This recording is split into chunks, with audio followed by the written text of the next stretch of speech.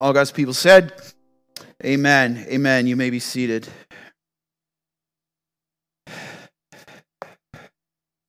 Well, praise the Lord, loved ones. It is a joy. I mean this in every sense of the word. As I was looking at what was going on in our precious city,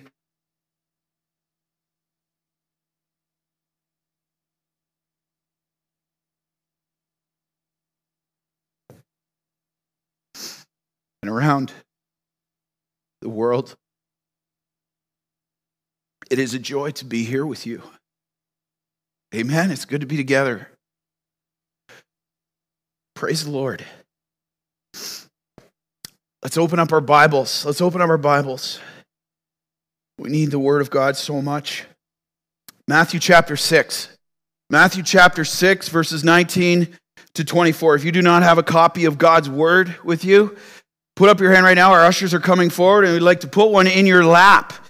We're going to open God's Word and go verse by verse, line by line, through these 5 beautiful verses.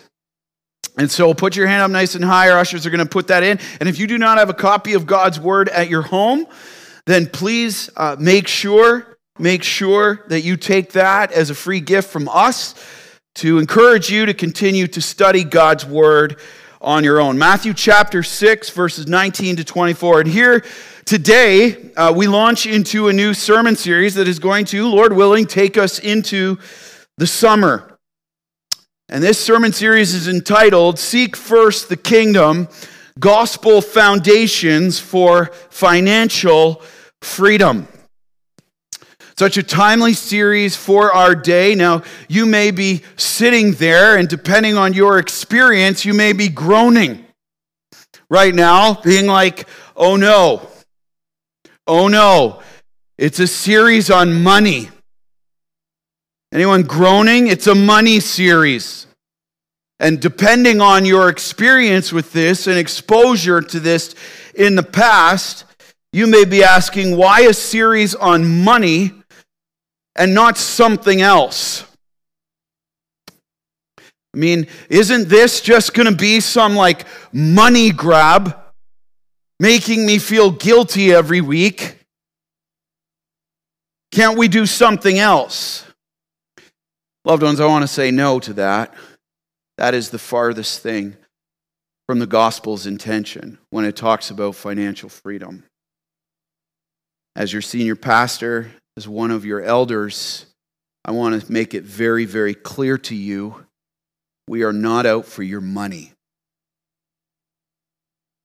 We are out for your freedom. We are not out for your money. We are out for your freedom. Why? Because Jesus is out for our freedom. Amen? He is out for our freedom, so much so that he came to earth and paid a ransom for your life and mine, to free you from the slavery of sin and all that would seek to enslave you and steal an increasing affection for him and the glory of him in your life. And make no mistake, as Scripture says many times, the love of money, the love of amassing earthly treasure and wealth is one of, if not the greatest thing that can steal our affection for Jesus Christ as our greatest love and his glory in our lives. And so, why do we do a series on this? Here's why. Because how we steward God's money, and I say that intentionally, God's money. How we steward God's money and resources and assets and wealth that he gives us matters to him greatly. How do you know this? Because he's the master of it all. He is the master of it all. You are not. I am not. You say, what do you mean by that? It's all his. Everybody say, it's all his. It's all his. Every bit you have, every bit I have of money, wealth, possessions, assets, anything like that, every bit you and I have has been entrusted. I'm going to say that again. It is an entrustment from him, and we are called to steward it faithfully. You say, how do you know this? Well, Haggai 2:8.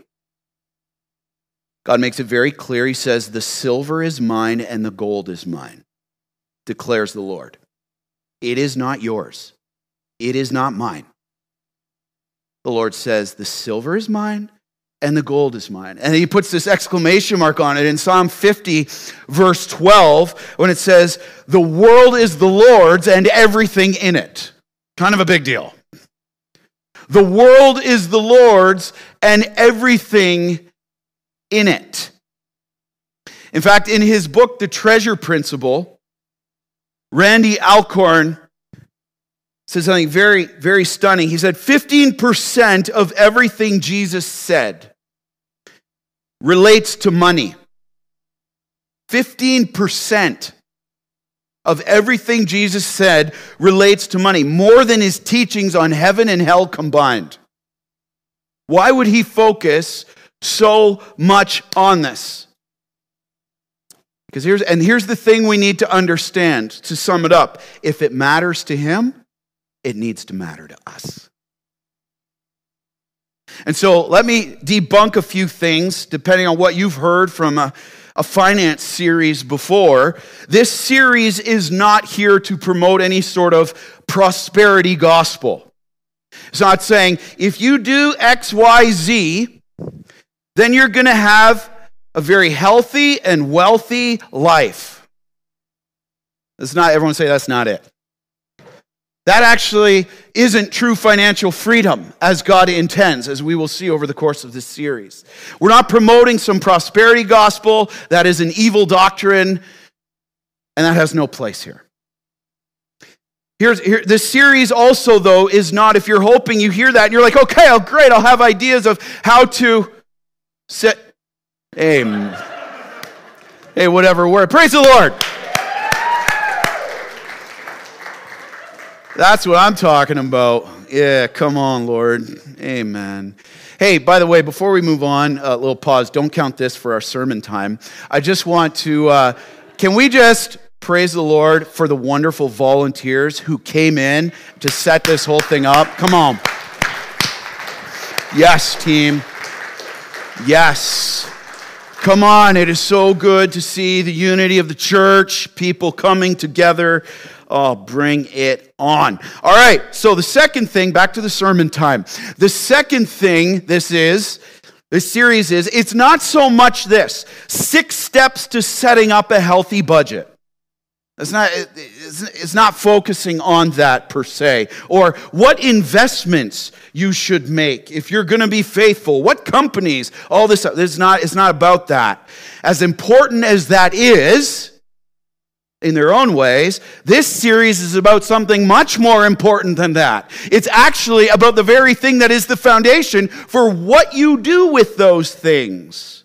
It impacts everything else. It is looking at the gospel principles and foundations that Jesus has given us to faithfully steward the finances, the wealth, the assets that he has entrusted to us. And here it is, the heart. Everybody say heart. The heart he desires for us to have that motivates all of our actions in relation to that.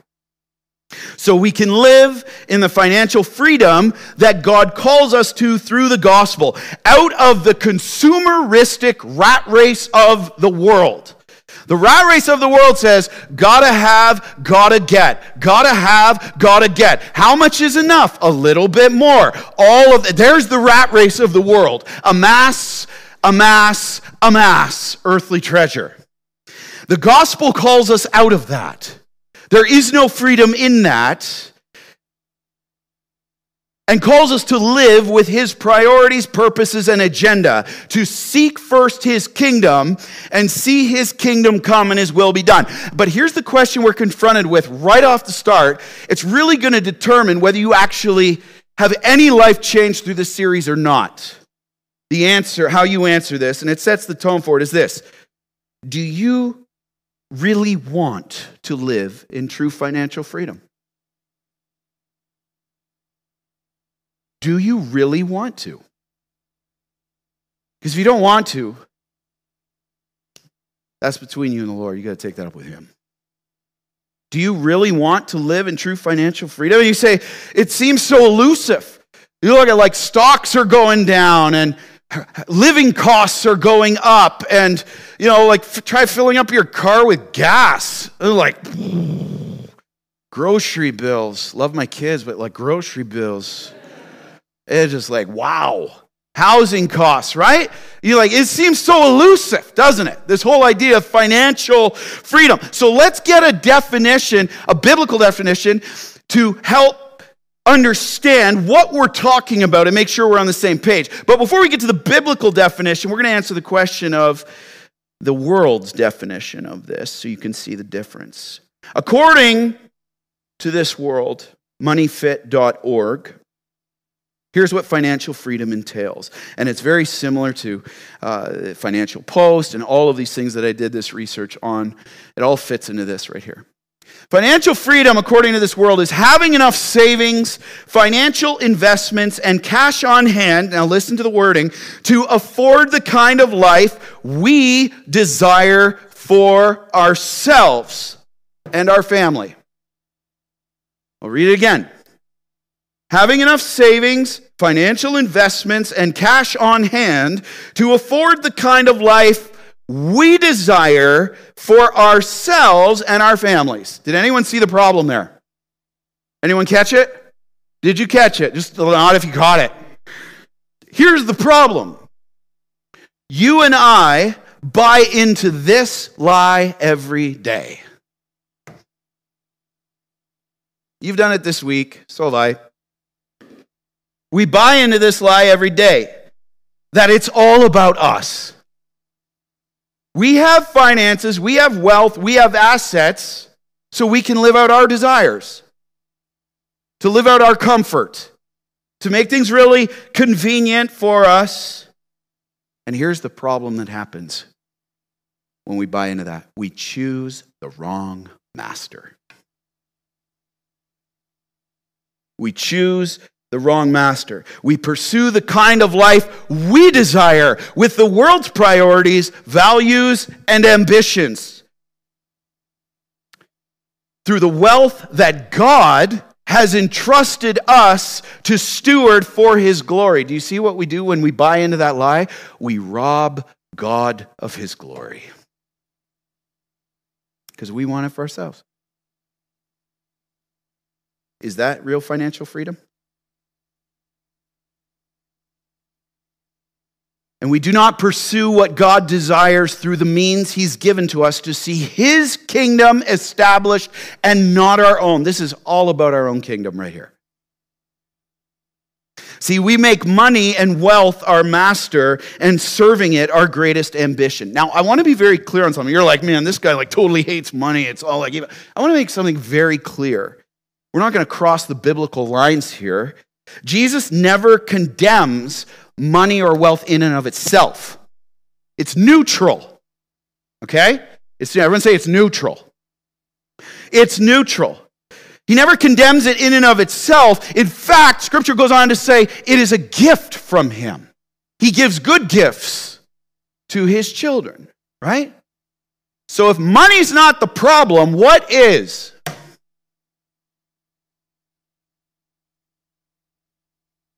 Jesus doesn't condemn money and wealth in and of itself. He condemns the act of serving money as your master and greatest love and devotion. That's what he condemns. Serving of money as your greatest love and devotion. Why? Because he knows the results. And loved ones, we must know these results. Look at the screen. You'll see it right here. He tells us so clear what happens when we pursue The love of money and amassing earthly treasures. 1 Timothy 6:10 says this, for the love of money, not money itself, for the love of money is a root of all kinds of evils. It is through this craving that some have wandered away, just wanting more from this world, amassing wealth. They've wandered away from the faith, and look what happens. They have pierced themselves with many pangs. Look at the language. Piercing, hurting, suffering by chasing after earthly treasure. And it's so evident today, isn't it, loved ones? Look around. Look around, maybe in your life, but look around at our culture too. It's so evident. Look at the anxiety over it. Gotta get, gotta have, gotta get. What am I gonna do? Anxiety, pierce. Stress, pierce. Fear, pierce. Instead of gospel peace, no matter the times or season. Here's another one. Many pangs, misplaced priority instead of godly order in one's life. Here's another one. You see this tragically. Broken relationships and families, and even entire churches instead of gospel unity, as people are put on the back burner and the love of money and treasure is pursued. Brokenness. People get hurt. How about this? Selfishness and greed replace gospel generosity. Coveting replaces gospel contentment. Grumbling replaces gospel gratitude. Look at the pangs. You're just piercing ourselves here. And ultimately, serving money as our master over serving God. You have felt this piercing, and so have I. So let me ask you the question again. Do you want to really live in true financial freedom? Are we finished with the piercing of ourselves? Even in the middle of all the economic uncertainty, it is so countercultural. Are we tired of piercing ourselves? So that's the world's definition of financial freedom, to pursue that. But God has shown us through his word where that leads. So now let's get God's definition of financial freedom. You'll see it on the screen right here. Write it down. True financial freedom is simply this: stewarding God's wealth God's way. Stewarding God's wealth God's way. And it starts right here. All of it starts right here. This is why we're kicking off with this one. You must choose your master. That's where it all starts. Which master will you serve? Every moment of every day. Because here's the truth, loved ones. You say, oh, well, that's totally easy. I'll choose God. Okay, is our life reflecting that? Listen. Everything you and I do is a consequence of the master that we choose. I'm going to say it again. Everything you and I do is a consequence of the master we choose to serve. Everything. You can't escape that. Across the board. And here's the big idea for our text today. Jot it down. To live in true financial freedom, Jesus must be your only master. There it is. Right from our text, to live in true financial freedom, Jesus must be your only master. And so here in our text today, we will see two marks in the life of one who is serving with Jesus as their only master. And we will see the one desire and one devotion that we must increasingly ask God for each day to live out in his power if we are to live in true financial freedom and see his kingdom established by his power and for his glory. Loved ones, you ready to go? Let's stand to honor the authority of God's word. Matthew chapter 6, verses 19 to 24. Matthew 6, verses 19 to 24. Here it is. Lay up treasures in heaven. Let's read together. Kids, nice and loud. Do not lay up for yourselves treasures on earth, where moth and rust destroy, and where thieves break in and steal. But lay up for yourselves treasures in heaven, where neither moth nor rust destroys, and where thieves do not break in and steal. For where your treasure is, there your heart will be also. The eye is the lamp of the body. So if your eye is healthy, your whole body will be full of light. But if your eye is bad, your whole body will be full of darkness. If then the light in you is darkness, how great is the darkness? No one can serve two masters, for either he will hate the one and love the other, or he will be devoted to the one and despise the other. You cannot serve God and money. Hear the word of the Lord. All God's people said, amen. You may be seated. You may be seated.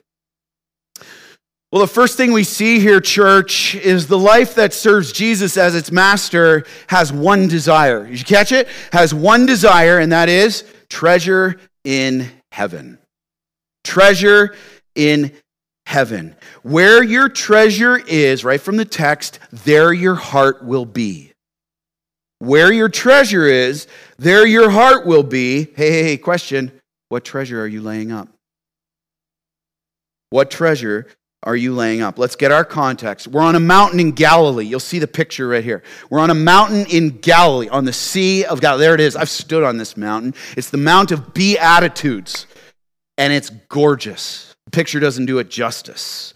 But there's thousands of people around listening to Jesus, and here we are in Matthew in the middle of Jesus' Sermon on the Mount, the greatest sermon ever preached by the greatest preacher who ever lived. Amen? And it goes from the start of chapter 5 to the end of chapter 7. And Jesus here is teaching about the kingdom of God. And he simultaneously is rebuking the legalism and the hypocrisy of the Pharisees, who were notorious through going through the motions and displays of faithfulness to God. I'll just go through the right actions, but we're doing them, here it is, gets to the heart, it always goes to the heart. We're doing them out of a desire to receive glory from man and not out of a reverent worship of God for his glory. They want it to look good. And so with this, as part of this, they placed a high emphasis on gaining earthly treasure and wealth. The Pharisees had such a high emphasis on amassing earthly treasure and wealth as a sign, and said it was a sign of God's blessing on them. Doesn't it sound familiar to today so much?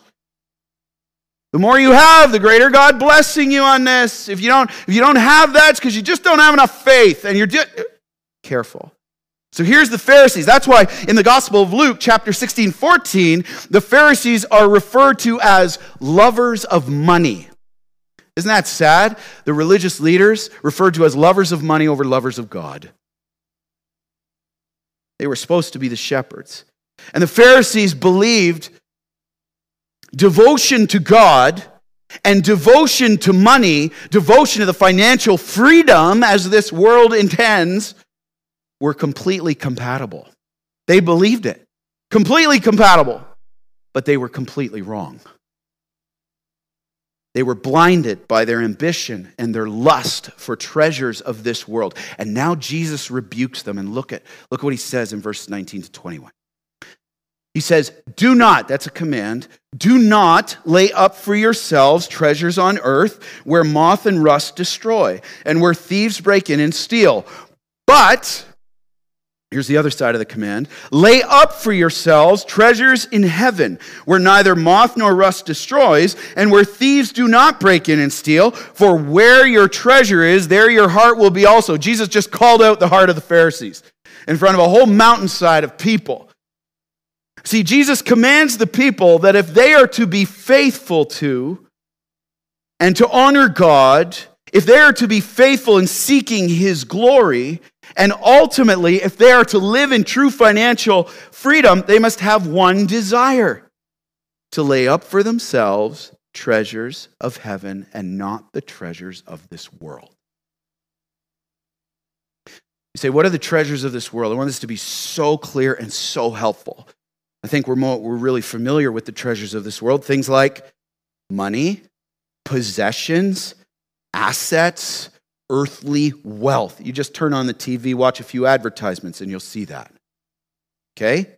And this phrase lay up there, circle it because he repeats it, so let's pay attention and tune in. The term lay up there means to store up or amass or save up in bigger and bigger amounts. Just storing it up, amassing it. Gotta have more. Now, I want to be so clear because there's a tension here, isn't there? I want to be so clear that Jesus is not here condemning the saving of money. Okay, everyone's looking at Joel. Let's just look. Hey, how you doing, Joel? Nice to see you, man. John, just take it off to the side, brother. Thanks. That's great. Okay, cool. We got there. Okay, back up here. Jesus is not condemning the saving of money. Okay? Let's be clear on that. In fact, Proverbs 13:11 says, wealth gained hastily will dwindle, but whoever gathers little by little will increase it. So he's not condemning the saving of money. Okay? But he's condemning the serving of money. See the difference? Jesus is not condemning the saving of money. He is condemning the serving of money. This insatiable desire to accumulate the wealth of this world, having it as the motivation for our lives, and choosing it as your master that you serve and order your life around it. Money's in the middle, everything else gets ordered around it. Wealth is in the middle, everything else I do is serving this to have more. Even though, hear the word of the Lord, even though it will inevitably decay, break down, won't last, and be destroyed. And actually the term destroyed here in verse 20 and verse 19 means to render invisible. Gone. Gone. I was over with one of the families in our church last night, over at their house, and looking at some pictures of their neighborhood. It's been devastated by the events of last week. The treasure of earth, gone like that. With one tree through a house.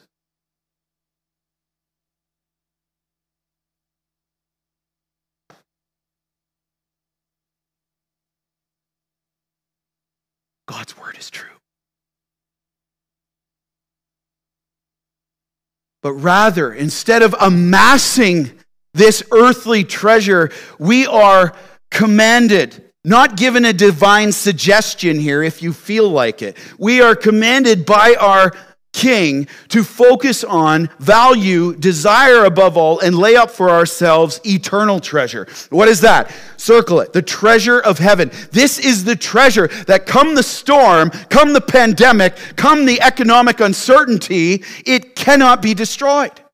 It can't touch it. It is permanent and it lasts into eternity. Okay, let's be so clear. We want to know what this is that Jesus is talking about. Here it is. Treasure of heaven. This is treasure that comes, ready, listen carefully, from seeking our satisfaction, from pleasing and glorifying God, and not making it our ambition to amass earthly wealth. This is treasure. Let's drill down. This is treasure, heavenly treasure, that is amassed in heaven as we obey God's word. Notice the text. As we obey God's word from a heart, verse 21, that loves, desires, and treasures Jesus above all else. See, the Pharisees, they thought they were treasuring God above all else. They were completely blind. This is why he's rebuking the Pharisees here. You're going through all the motions, but I see your heart. It's all about money in the center, and your life's being ordered around it.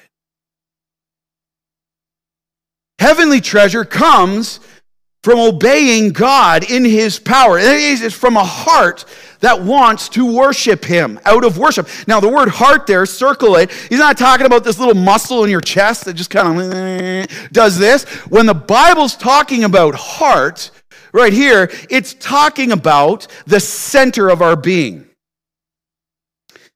It establishes, the heart establishes our values, our priorities, and our desires. The Pharisees had this wrong. And here's what Jesus warns right here, because many of us get it wrong too, don't we? Here's what Jesus warns us right here. You'll see it on the screen. Your heart's condition directs your treasure's ambition. Your heart condition directs your treasure ambition. So if we're trying to go after, like these Pharisees, amassing the earthly wealth, the treasure of the world, that's a revelation of our heart.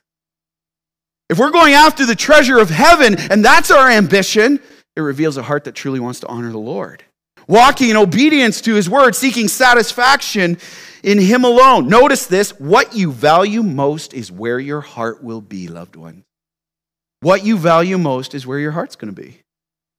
So question, what is your heart set on right now? We sang that beautiful song, I set my heart on you.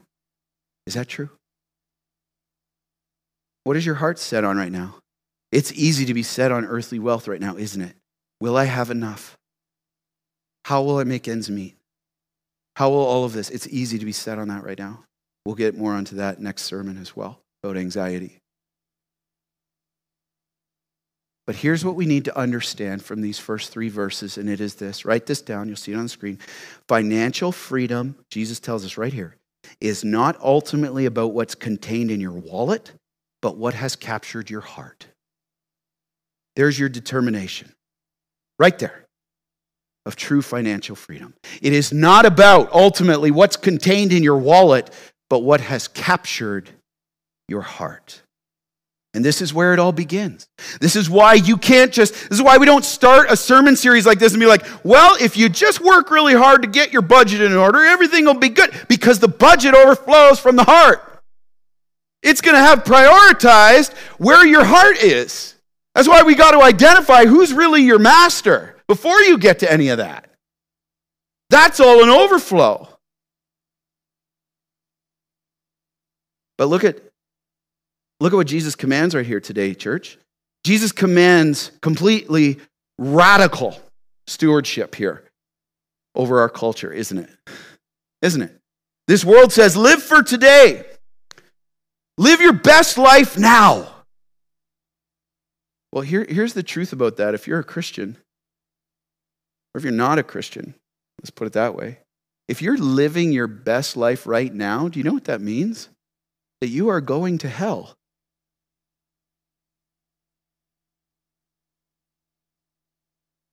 If the best life you have is the treasure of this world, this is as close to heaven as you get. But for the believer, the one who's repented of their sin and confessed Jesus as their Lord and Savior, this world is the closest to hell we ever get.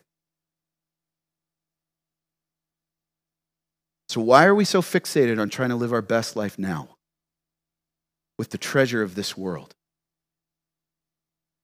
Think about it, loved ones. Look what Jesus is trying to free us from. This world says, amass as much wealth as you can, as fast as you can, no matter the cost. Never mind, loved ones, never mind that everything this world tells you to desire more than anything, houses, investments, possessions, savings, status that comes from that will be gone. Remember, destroyed, rendered invisible sooner or later. You and I cannot escape that. It will vanish. It's going to vanish. All of it. Think about it this way. I heard this said once. It brings to mind all the time. You see a picture on this. Have you ever seen a hearse pulling a U-Haul?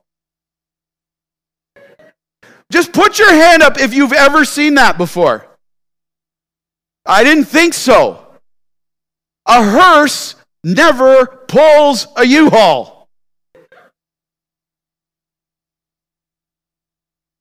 This is what Jesus is saying here. What are you going to live for? What are you going to set your hope in? You can't take that. That will be gone. See, this eternal perspective that Jesus is commanding of us shows us this world's idea of financial freedom is not freedom at all.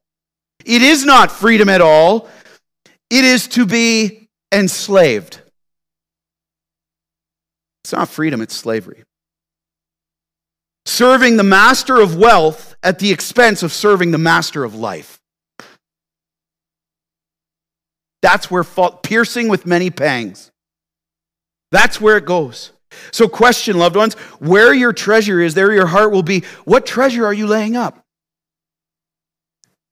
What treasure are you laying up? What's your priority? See, we have to understand everyone is desiring or laying up one of these two treasures. It's one or the other. There's no in between. Treasure of heaven, treasure of earth. Which are you? And you may say this, well, it's so hard. Is this hard, loved ones? This is hard to do, isn't it? I confess that. It is hard to do. You say, how do I lay up treasure in heaven? Here it is. Praise the Lord. God's word tells us. Number one, write this down. Laying up treasure in heaven. Embrace Jesus now. Embrace Jesus now as your greatest treasure. I love Matthew 13:44, just a few pages over. Matthew 13:44 says this, the kingdom of heaven is like a treasure hidden in a field, which a man found and covered up. Then in his joy, he goes and sells all that he has and buys that field. See that? The kingdom of heaven, that is salvation in Jesus Christ, eternal life, heavenly treasure, is like a treasure hidden in a field. Now notice what he did when he found the treasure. In his joy, he goes. He doesn't wait. He sees the good news of the kingdom of heaven, salvation in Christ, and then he sells all that he has. He counts the cost and buys the field. Says, I need to get that. That is true treasure. Embrace Jesus now. That today, when you hear his voice, if you're here and you've never confessed Jesus as your personal Savior, this is your first step. To believe that Jesus Christ came as fully God and fully man and paid the penalty for your sin and ransomed you from death to life. He paid the penalty for that. And you don't have to sit in the slavery to sin anymore. And he died and rose again. 3 days later, defeating the power of sin and death and the slavery to sin in our lives. And to embrace him means to repent and turn from our sin, these wicked ways, this world, and turn to him. Believing in him, saying, Jesus, I believe you are the Son of God and the Messiah. See, here's the thing we have to understand. The greatest heavenly treasure we'll ever have is eternal life with Jesus. Jesus is our greatest eternal treasure himself. Everything else pales compared to that. Heaven is heaven because Jesus is there. Loved ones, have you embraced Jesus as your greatest treasure? It will never be taken away. The gift of eternal life. Have you? And brothers and sisters, if you've made that decision, hey, are you embracing Jesus as your greatest treasure daily? Are you coming to him and making your daily prayer to say, Lord, help me to treasure you more than what? The wealth of this world? God is a God of generosity. Amen. The gospel, so good. Secondly is this, embrace Jesus now, seek Jesus first. Embrace Jesus now as your greatest treasure. Seek Jesus first as your greatest priority. At all times and in all things. We'll get more into this next message. Matthew 6:33 says, seek first the kingdom of God. That is our priority. And his righteousness. Are we submitting to his kingdom? Saying, Lord, I want to seek you as my priority. When I wake up today, I'm not just going to go about my business.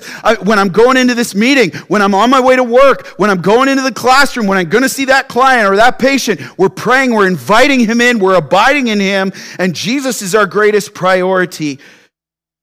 Submitting to his kingdom, saying, Lord, your kingdom come and my kingdom go. See your greatest satisfaction. Who or what are you seeking first? Lord, help us to want you more. Lastly is this, embrace Jesus now, seek Jesus first as your greatest priority, and then follow Jesus always as your greatest privilege. And we're not saying duty there, we're saying privilege. follow Jesus always as your greatest privilege. I love in Mark 10, you say, where's the precedent for that? Mark 10:21, Jesus talking to the rich young ruler, and Jesus looking at him, loved him. I love this. It's loving to call out the heart, and said to him, you lack one thing. Go and sell all you have and give to the poor, and you will have treasure in heaven, and come and follow me. Always. Come and follow me. Every time, let's make it very clear what he says right there. Every time you choose to obey God's word from a heart of reverence and joy and the privilege it is to do so that you and I don't deserve, every time we make the choice to obey God's word, we make the choice to lay up treasure in heaven. There it is. Obedience to the word of God in his power. Every time we focus on giving and generosity and meeting the needs of others rather than mass accumulating for ourselves, as Luke 12:32-33 goes on to say, we store up treasure in heaven. And I got to say this. I love this church. I just love this church. Love y'all so much. When these storms hit this past week, going through and talking with so many of you, calling, and they're like, what do you need right now? And they're like, oh, actually, I'm sleeping over at so-and-so's house. They're good. Okay. Can we get you some groceries? No, they dropped groceries off this week. We're good. I'm like, oh, no, we needed this appliance, but we got that appliance taken care of because the church came over and did. Loved ones, thank you for showing me Jesus. That's what treasure, a focus, a desire for treasure of heaven does. It doesn't make it about us, knowing God will meet our needs, and it frees us up to be generous to others. So a few next steps here for consideration for you. Where are you not walking in obedience to God's word? Where are you not laying up treasure in heaven? Where's that going? I'll deal with that sin later. How about now embrace Jesus and seek him as your greatest priority? Why wait? What needs has he put around you that you can meet? Your brothers and sisters in Christ, your neighbors, your coworkers. What needs has he put around you? That's one of the greatest apologetics for the gospel in our day right now is generosity. Not stinginess, not hanging on, but trusting in the Lord's provision. What needs has he put around you? Where is earthly accumulation trumping heaven's priorities? Repent, loved one, and seek him first. I love how C.T. Studd said it this way. You see it on the screen. He's a missionary. He says, only one life, 'twill soon be past, and only what's done for Christ will last. Treasure in heaven. See, the life that serves Jesus as its master has one desire, treasure in heaven. And this desire right here as we land this plane today, this desire fuels one devotion to Jesus alone. Hear the words of the Master. You cannot serve God and money. Which one will you choose? When you leave here today, right now in your seat, which one will you choose? Look at verses 22 and 23. Go back to the text. It's so good. So life-giving. The eye is the lamp of the body. So if your eye is healthy, your whole body will be full of light. But if your eye is bad, your whole body will be full of darkness. If then the light in you is darkness, how great is the darkness? See, Jesus illustrates what the life of devotion to him looks like right here. He says, the eye is like the lamp to the body. Okay? So we got this lamp going on here. This is like a picture of our eye. And you'll see another picture on the screen. There it is. The eye is the lamp to the body. It shows the body which way to turn. It shows the body which is the way to go. And therefore, notice the Savior's words. If the eye is healthy, if we're lit up seeing properly, then the whole body will be full of light. The whole body will be healthy. See, what he means by healthy, circle the word healthy there. What Jesus is saying is this, if the eye has a singular focus, If the eye's got a singular focus, it is clear vision, it is undivided, and it is devoted to Jesus, it represents here the life that's not trying to live a double life, serving Jesus in money, serving Jesus in wealth. This is what a healthy eye does. It's undivided. It's clear vision. The healthy eye is the picture of the life that is totally devoted to Christ, following God's word in his power, following God's path, and filled with righteousness as we are transformed from one degree of glory to the next into Jesus Christ, into his image. That's the healthy eye. That's where it leads, loved ones. Seeking first his kingdom, living generously, storing up heavenly treasure. But notice the warning in verse 23. Don't leave it there. Jesus gives a warning in 23. He says, if the eye is bad, so there's our eye. If the eye is bad, the word bad there in the Greek means unhealthy. If our vision is unhealthy, it is blinded by evil and greed and materialism, pursue that, pursue that, pursue that. If it is the life focused on devotion to the treasure of this world, if the eye is bad, then the entire body, the entire life will be full of darkness, piercing itself with many pangs. Even though, notice the text, even though you think that's the light, even though you think that's the greatest treasure, you are blinded. And so the whole body is filled with darkness. You're deceived into thinking the darkness is actually light. Welcome to the world. And that's the temptation you and I face every day. Seeking darkness as light. See, this is thinking the treasure of earth is the greatest thing to live for, when the reality is, when the eye is bad, it is blind, it is like living like a blind person and having no ability. You're just kind of groping here, and you have no ability to follow Jesus, and you are blinded to his path and his purposes because your focus is on the treasure of this world. It's sobering. Your perception determines your direction. So question, how's your eyesight? How's your eyesight? You know, one of the healthiest things we can do is right now, right after this service, again tomorrow, and the next day, and the next day, get an eye checkup from the true eye doctor.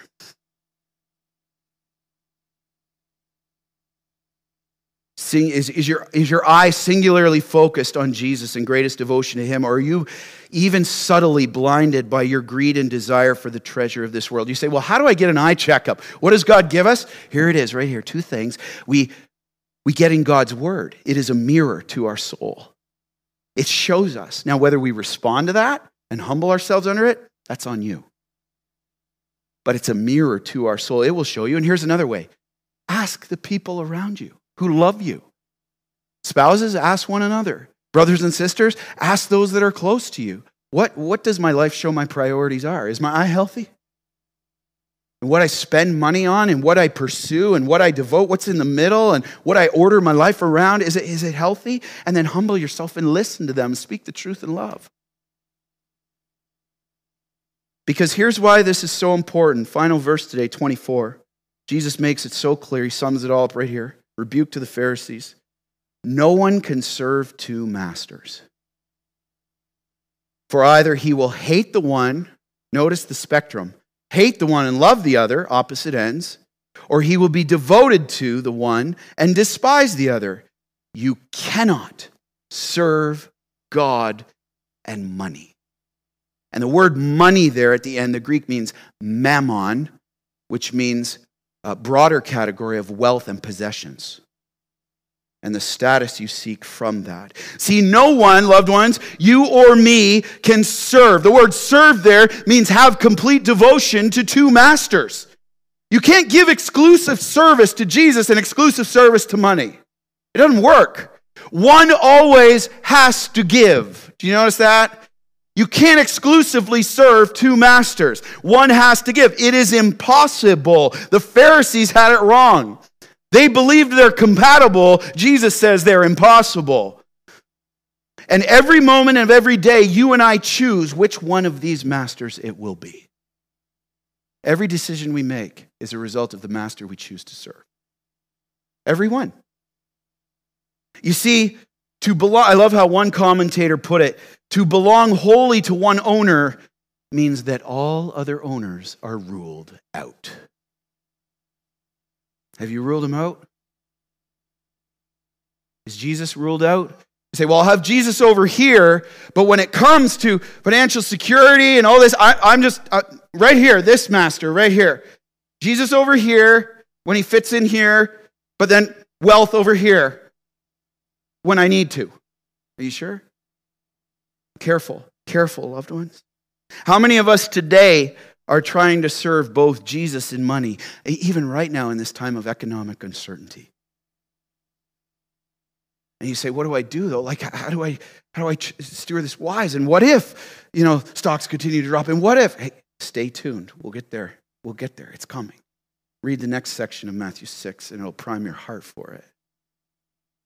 How many of us here, though, are saying, yep, I can be totally devoted to Christ, but I'm also going to be devoted to storing up wealth, earthly treasure for myself when it comes to my house, my comfort, my convenience, my status, my security. Loved one, hear the words of your King. Let them resonate in your heart right now in verse 24. That is impossible to do. One will always have to give. You will either hate, the word hate there means displace. You will either hate the one and love the other, or you will be devoted to. That means grasp and cling to the one and despise the other. That means devalue it as being unworthy to follow. Oh, Lord, help us. Amen? Lord, help us. There is no middle ground. And I want to say this again as we go to close here. I want to say this again. This doesn't mean that we aren't to be wise with what God has entrusted to us in our saving, in our giving, in our stewarding as Jesus leads. Okay? He's not calling for foolishness on this stuff. And here's what the other thing it means. It doesn't mean that we're not to enjoy the good gifts that God gives us. We can enjoy them. 1 Timothy talks about that. He gives them according to his good pleasure. However, it means there's only one who is our master. Those things do not take his place. You cannot serve God and money. Which master will you choose, Hope Ottawa? Are you living the double life with two agendas, Christ here and wealth here? Loved one, if that's the case, it's time to repent and say, Jesus, you alone are my master, and I surrender to you. How do you want me to lay up the treasure of heaven with what you've entrusted to me and where you have me right now? You say, well, when I get more money, then I'll be more generous. Where? Right now are the needs around me. Where can I lay it out clear? And I want to be absolutely clear on this.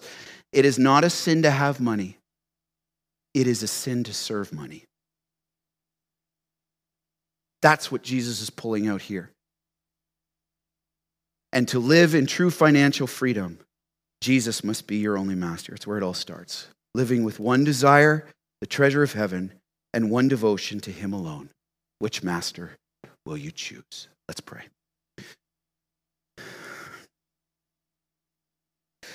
Lord Jesus Christ,